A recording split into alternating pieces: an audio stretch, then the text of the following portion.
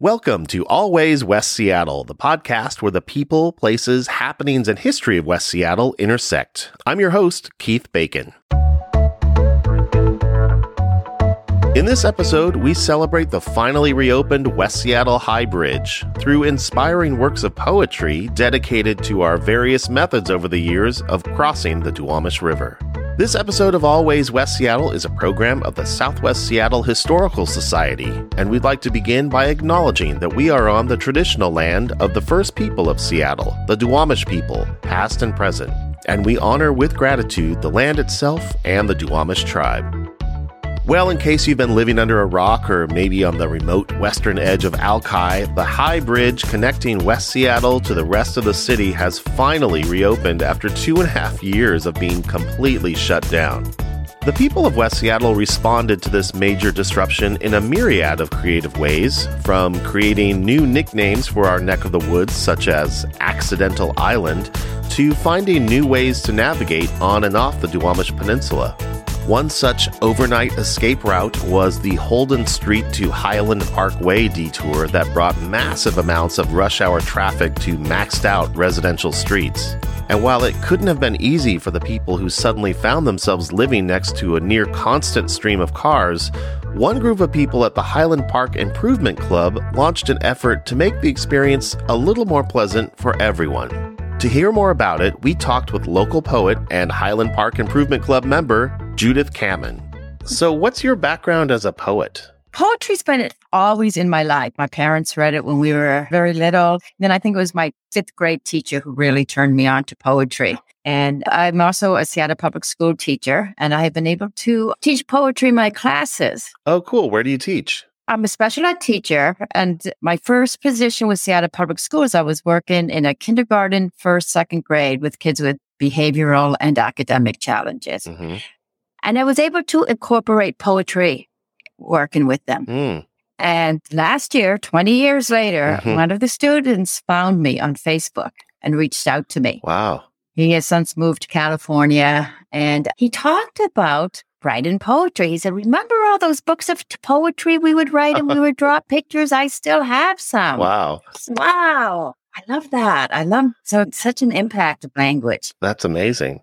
Yeah. And then many years later, I was teaching at Franklin High School, and I was teaching a self-contained classroom for high school students with intellectual disabilities. Mm-hmm. And every month, I introduced a different form of poetry. Mm-hmm. And most of these students growing up had not done poetry in classes. Oh. Not so much that. Okay, so this was years ago. Right. But that's when they would pull kids to teach them the basics, and they would be missing the fun things. And I wanted to give that to them. Right. And a few years ago, out in the community, I have some strapping young man walk up to me, and he says, I know you. I said, you do? And you were the poetry teacher at Franklin High School. And I went, and it was such an honor to be called a poetry teacher, which I wasn't exclusively, but he was one of those students who had never had poetry allowed through elementary and middle school because of his disabilities, but yet he totally continued to identify with that. So that's really awesome. Yeah, he called you the poetry teacher because poetry is what left an impression on him, what made an impact in his life. That's really cool. Yeah, absolutely. So and then I went on and I got my MFA in creative writing, poetry. And I read, I'm honored to read quite often with Drunken Owl Theater, which is a West Seattle performing arts, literary arts group head by Kevin Finney, and we perform at Jules Mays monthly. Oh, cool. Yeah, it's awesome. How did you get involved with the Highland Park Improvement Club? Okay, so that's interesting. So living in Highland Park, I started to use their club, such an awesome social club. Yeah. And then I was asked to be a board member. Okay. Which was very exciting. And I was a board member at the time that we all went into isolation. And that's how the poetry started at the Highland Park Improvement Club. Yeah, tell me about where the genesis for this idea came from. So the Highland Park Improvement Club is a very social club. Yeah. It's a social gathering, brings people for all kinds of venues. And there it was March 13th, 2020, and boom, everybody had to shutter up and go into isolation. And here we are as a board thinking, how can we connect with people? What can we do? This is what we do. Yeah. And lots of ideas and lots of thoughts as we're trying to generate, like everyone was at that time, right? Right. And 10 days later, boom, the West Seattle Bridge closes. Yep. So people who are already feeling isolated and secluded over here, it's like, oh no. Yeah. And here's another seclusion. Yeah. I was a big fan of punk rock aerobics at the Highland Park Improvement Club. And boy, did I miss that so bad when everything shut down. Oh, man, I used to go to that. Oh, yeah? Yeah, I used to go to that. Yeah, actually, I think she's starting it up again. Yes. Just to let you know. Yes, she is. She's awesome. The board member, Kay Kirkpatrick, who's another longtime board member and outstanding librarian and artist, Mm-hmm. and I got together and we started to visualize this idea. Okay, so people are feeling separated, bridges closed, more separation, but yet we have more traffic coming through now, right? There's all these commuters on that road who never were. That road next to the Highland Park Improvement Club became like a major detour route for people to get off the peninsula. Yeah, it went from an unknown road to a thoroughfare like overnight. So Kay and I came up with this idea of let's do literary arts and fine arts. And how can we present it to commuters, to pedestrians? And we had all these A-frame boards. Many realtors have been donating those to the Highland Park Improvement Club over the years for our signage. So we had lots of those. I was like, we can do that. Okay, let's do that. And then we invited Kelly Lyles and Monica Cavanero, two other West Seattle artists, to join our efforts. And thought, okay, let's do the Burma Shake. Our number one rule was we're not going to do anything political. We're not going to do anything controversial. We want to be a bright spot for people. Nice. Coming through, passing through. So that's how we first came up with the idea. And it's been really fun. It's been fun. It's been a challenge finding things to put on those boards because they're so small. It's not right. And then the artistic abilities of Kay and Monica and Kelly are just outstanding. I'm sure as you've seen them. And then on the back side, there's a poetry one side. On the back side, they've complemented that, but have kept the HPIC logo, right? Because it's right out there in front of the club. How many different sets did you all put out? I think we did 6. 6 of them. And how would you decide what the next batch or the next version would be? You know, it was different every time. Some of it was just in organic conversations. The one that was right before this was The Birds, was the Hope is a Thing with Feathers, Emily Dickinson. And Kay had this bird book that she had been looking at. And she said, I really want to paint up some birds. What can we do? So my major role in this artistic endeavor was to find quotes, was to find the poems. We would think about it and I would do a little research and I would shoot them 3 or 4 or 5 different thoughts. And we would like unanimously agree like, oh, yeah, that's the one we all want. And it would be great. That was everybody's first choice until this last set, which I thought was really interesting. Yeah. Now, we decided we were going to take the bridge head on. Yeah. The first time we were going to make a political statement, current statement versus just the esoteric beauty of art. You consciously made an effort in all of the previous iterations of these signs not to mention the bridge. It was about other things, right? Absolutely. And so now here we are mentioning the bridge and we're not shuttered anymore. People are connecting. The bridge is connecting us. And it's the first time the 4 of us started to unconnect. And of course, in an 11 way, right? Fun, kind of an 11 fun way. Yeah. And so I'm finding all these bridge quotes and I'm sending them out. And it's the first time we couldn't agree. So I thought, okay, this is interesting. I'm going to take a step back and listen to what they like about which ones and what they don't. And I'm thinking about all the bridges. I'm thinking about structural bridges, the bridges of our nose, the bridges in music, spiritual bridges, metaphorical bridges. And that's when I started to put the words together and came up with life is a bridge, a connection, because that's what we do in life. Life has connected you and me here together. That's right. It's all just a connecting. It connected me with my mail carrier earlier today, right? It's just as we come along and it's without taking sides because life doesn't take sides. It's people who take sides. Right. As I had those thoughts, now that we're reconnecting with the mainland, if you will, right? I wanted to offer the West Seattle community and our departing commuters a general way to connect, to be the bridge without judgment, without separation. I wanted people to have a chance to think, oh, how can I go through life without taking sides? You know, but by finding connection, just in our everyday journeys. Yeah. And I got that together and I put it out, and Kay and Monica and Kelly were like, that's it. Yeah. That's it. That's it. So again, we were a great group again. Life is a bridge, a connection without taking sides. I love that. And it really does speak to the whole story of what we've gone through. I mean, because there were a lot of different sides, a lot of debate about what to do about the bridge. Do we rebuild it? Do we fix it? Do we put in a sky gondola? Do we get people out of cars? Do we just go to light rail? I mean, there were a lot of different sides around what to do about this issue. And I think what is great about that is it got people involved in their community in a way that they didn't before, because this impacted so many people. And I think it got people involved to learn and maybe take a stand, but also to share their position and hear from other people about theirs. And I think without taking sides is a really great final way to the cherry on top of this particular story. That's the story of our Burma Shave, the Highland Park Improvement Club Burma Shave. Do you think you'll do them again now that the Highland Park Improvement Club is no longer on this major shortcut route? Do you think you'll continue this kind of project? We've bantered around with it. It's not necessarily completely abandoned, especially with the project of the Highland Park Improvement Club being rebuilt after the fire. We want people to know we're still here and we still care about you and we still want to make connections with people as a club. Yeah, that's really great. Would you consider the West Seattle Bridge your muse now that you've written a poem about it? That's a great one. Yeah. Yeah. That and Miss Williams, what was her first name? The bridge was named after Jeanette Williams. Yes. Jeanette Williams, right? Yeah. Jeanette Williams and the West Seattle Bridge. Yeah, those are great muses. Absolutely. Thank you to you and your team at the Highland Park Improvement Club who took the initiative to just be creative and be thoughtful and bring joy to the community. I think it's really cool. And I know so many people have been talking about this throughout our 2.5-year journey to the end point of where we're at now. So thanks again and great work. Yeah, thank you for having us.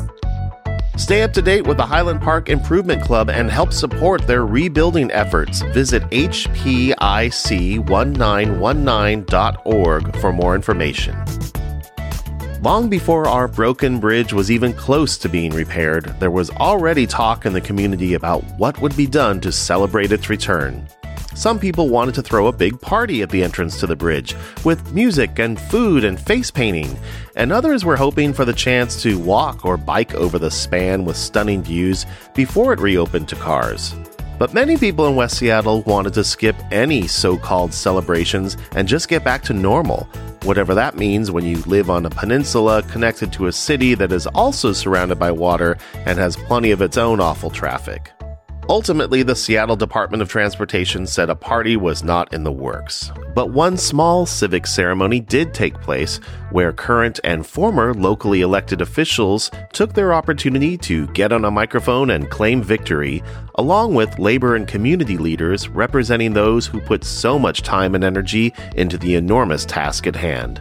Also present was Seattle's civic poet, Jordan Imani Keefe, who read a new poem she'd written about our restored bridge. I talked with Jordan to learn more about her role as Seattle's civic poet and her creative process that went into giving the bridge a voice of its own. Can you tell me a little bit about this program and how you came to be in that role? I am the third Seattle civic poet, and this program is designed to engage the public with poetry and a focus more specific than you might find from the generic title of a poet laureate, with the intention that we really engage the community and really engage them in the work of our city.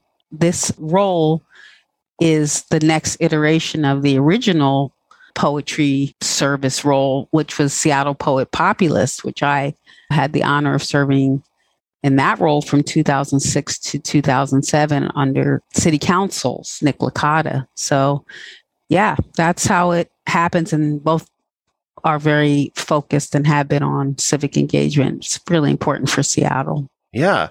How did you come into this role yourself? It's an application process and submit your poems and go through a panel interview and a performance of your work and talk about why you want to do this particular job. And what's the starting point for a work in this role as the Seattle Civic Poet? Are you asked to work on certain things, or do you make your own suggestions? How does that work? You are hopefully coming forward with a project idea that's your own that would meet the criteria of engaging the public, and especially people who may not otherwise have an opportunity to access a writer and create poetry or access performances. So that's the broad focus for the city, especially prior to the pandemic. Our wonderful administrator, Irene Gomez, shared the vision of what department could you work with and serve, or what interests you. And of course, my focus and passion is water. That's unfolded in several ways. And how did this West Seattle Bridge related project come to be? I received an invitation. Would you like to recite a poem? And then after the conversation with the decision makers and the vision for how the commemoration might occur, I said, well, I could read something that isn't specific for the bridge, like my poem, Let Seattle Be Seattle. I could excerpt part of that, or I could create a new work. And so we agreed, and we're all excited that I would, in fewer than 10 days' time, create a new poem. Wow, that's fast. What was your creative process like for making this happen? First part, perspiration, and a significant amount of research, some of which was launched by links that everyone has access to more readily about the bridge. But spending a lot of time, as I always do, I research my commissioned work and hope for something that will speak to me. That could be a metaphor, or a line that jumps off, or an idea that grasps me. So I spent hours and hours, almost 40 hours in less than a week. So I didn't sleep a lot.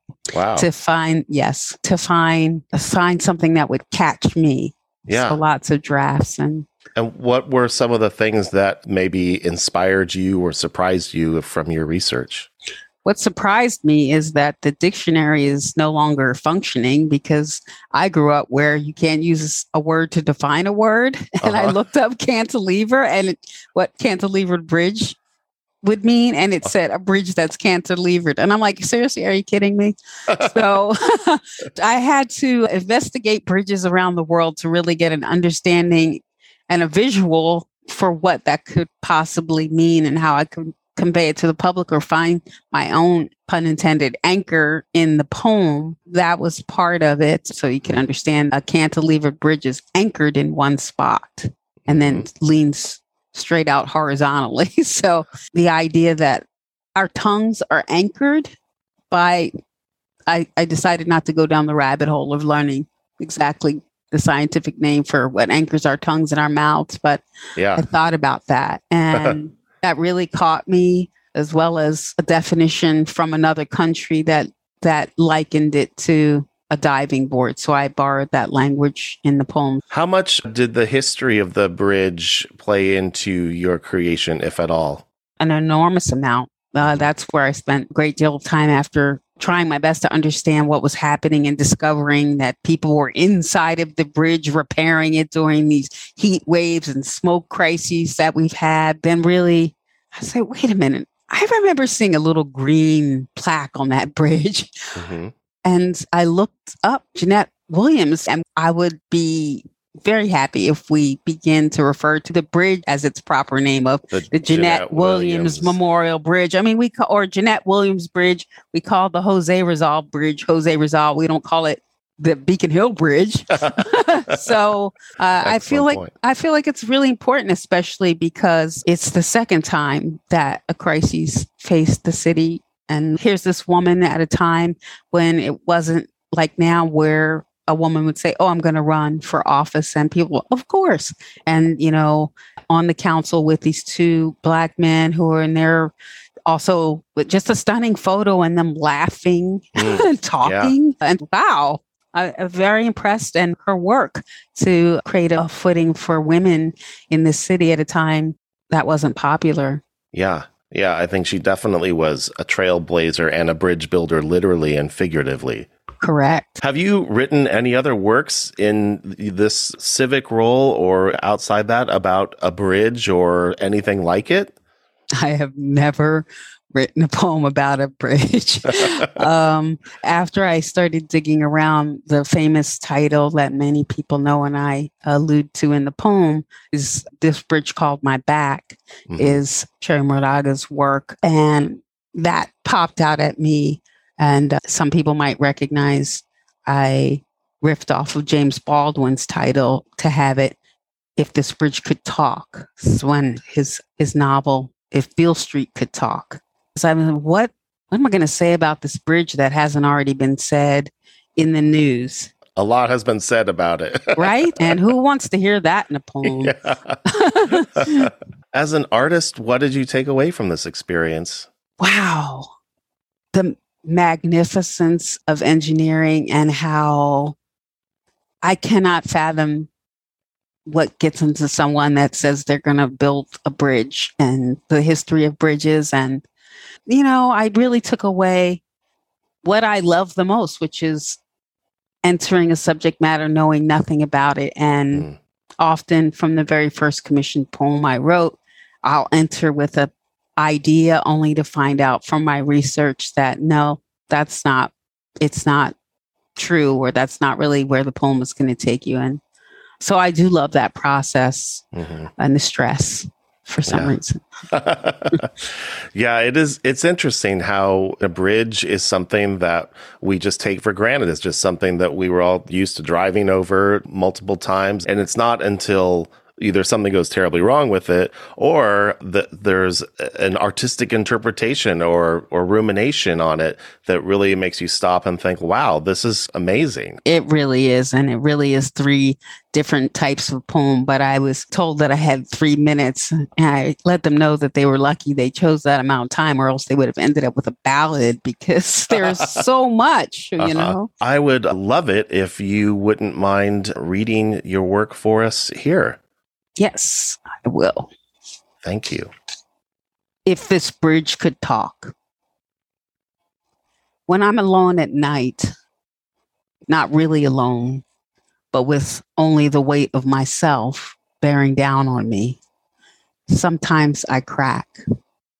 Sometimes I wait for the mountain, our quiet hush of dawn, but hush never came, only rush. Until suddenly. Has it been 900 days? I feel your weight from dusk to every rising light. 100,000 stories moving across me, rubbing into the raised arch of my back. Like a cat startled, I feel on tiptoe.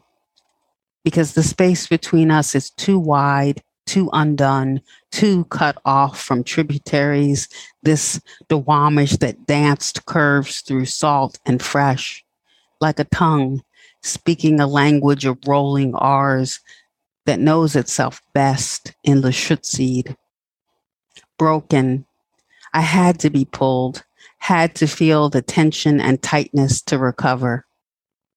Cantilever, they call me. Just one end holding the weight of myself, one end in concrete, a tongue stiff like a diving board, sticking straight out over the water, over what is not said. Like a woman's tongue. See, I'm named Jeanette, but so many places made absent. They call me something else instead of her name. On the other side, mi lingua, a tongue anchored in air, tastes the oily sky, feels the passing bite, the slow chew of traffic through its neighbors and neighborhoods. Some bridges are backs, like a startled cat, a curved arch, legs straightened. Maybe I always knew I'd be broken, alone with only the weight of myself and so few crossing between factory puffs of smoke and the sighs of our unbent river. When I'm without the weight of you, I remember the woman I'm named after. I remember what I used to be called. Wow.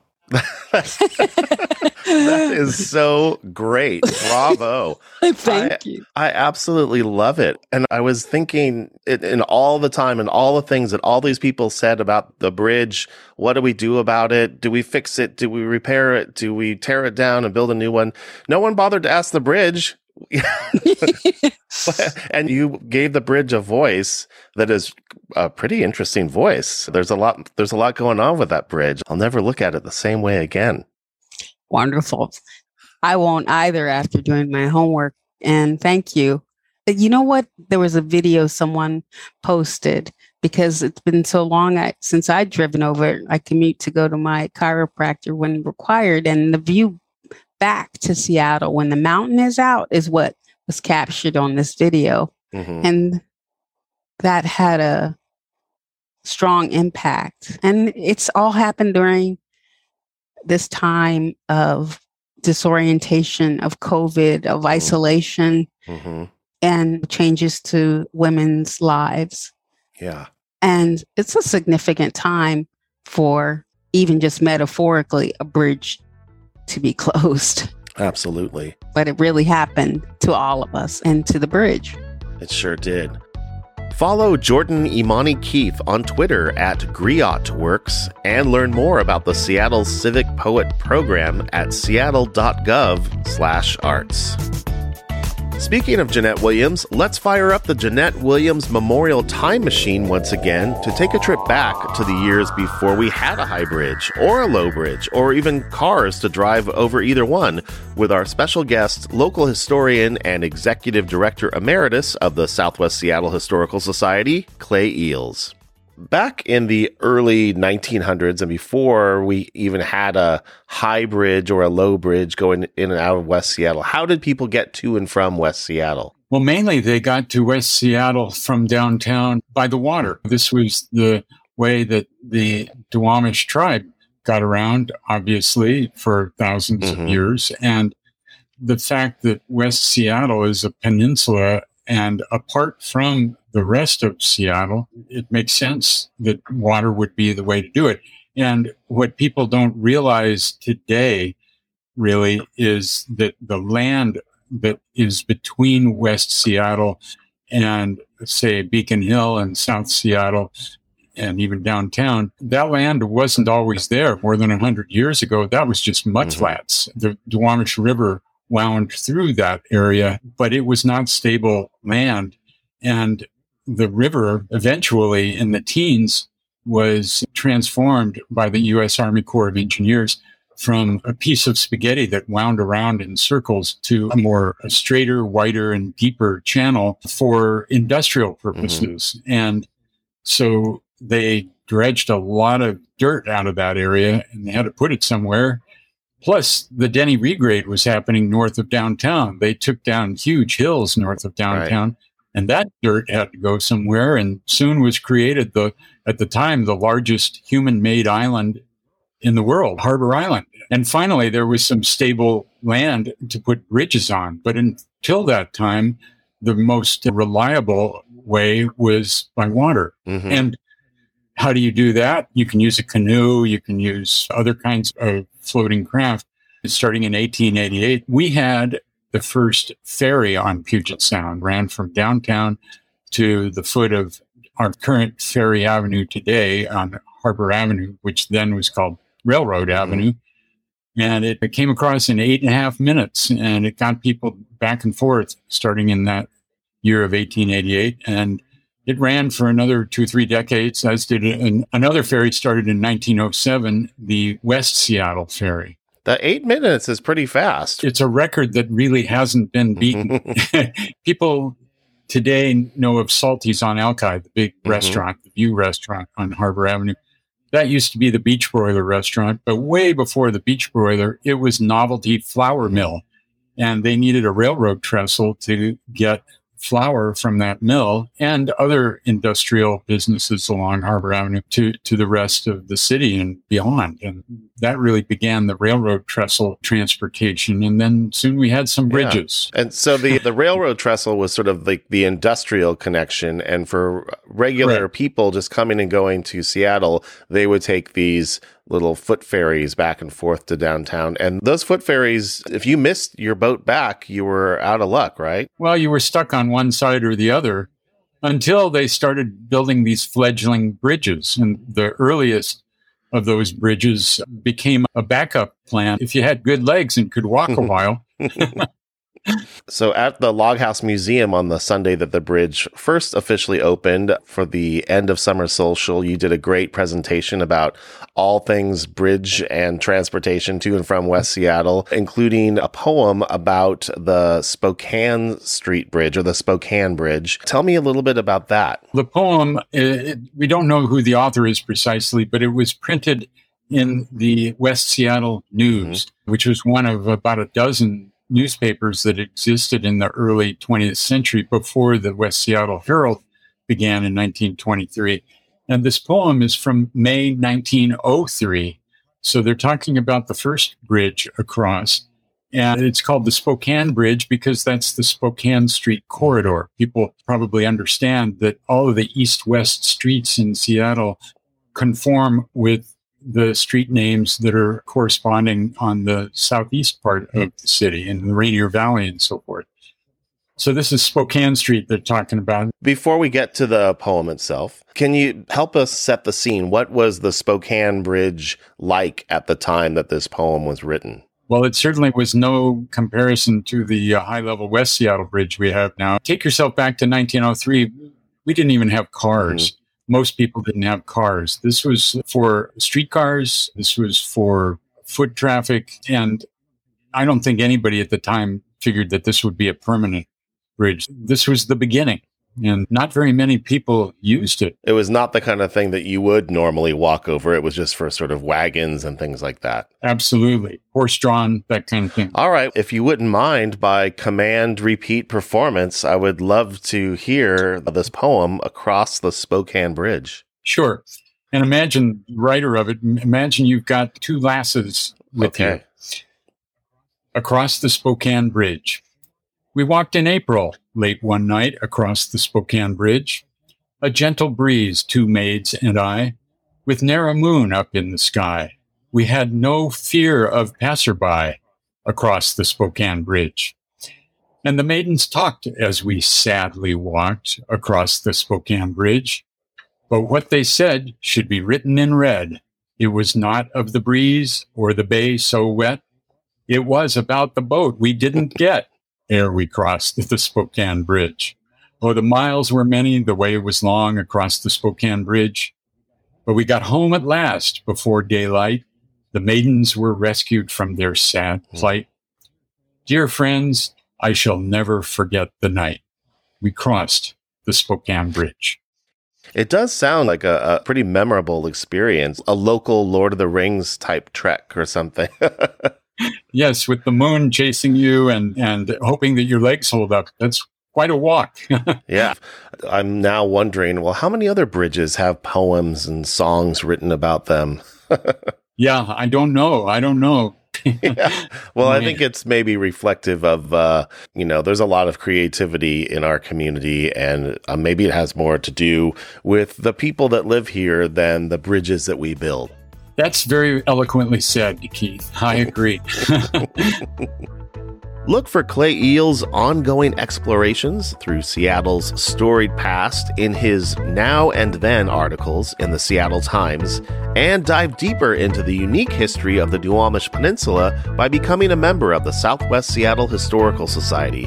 You can join right now at loghousemuseum.org. That's it for this episode of Always West Seattle. Thank you so much to my special guests in this episode for sharing their talents and insights. If you like what you heard, help me build this community by leaving a great review on Apple Podcasts or wherever you listen. And it would be awesome if you shared this episode with your friends, neighbors, coworkers, and anyone you know who's ever driven over a bridge. We also appreciate your mentioning us in your posts on Facebook and Instagram, where our handle is Always Podcast. And if you've got a great idea for a story we should know about, drop us a line through either of those social media platforms or email keith@madewithbacon.com. Always West Seattle is a Made with Bacon production, all rights reserved. Interviews have been edited for brevity and clarity. I'm Keith Bacon. Thanks for listening.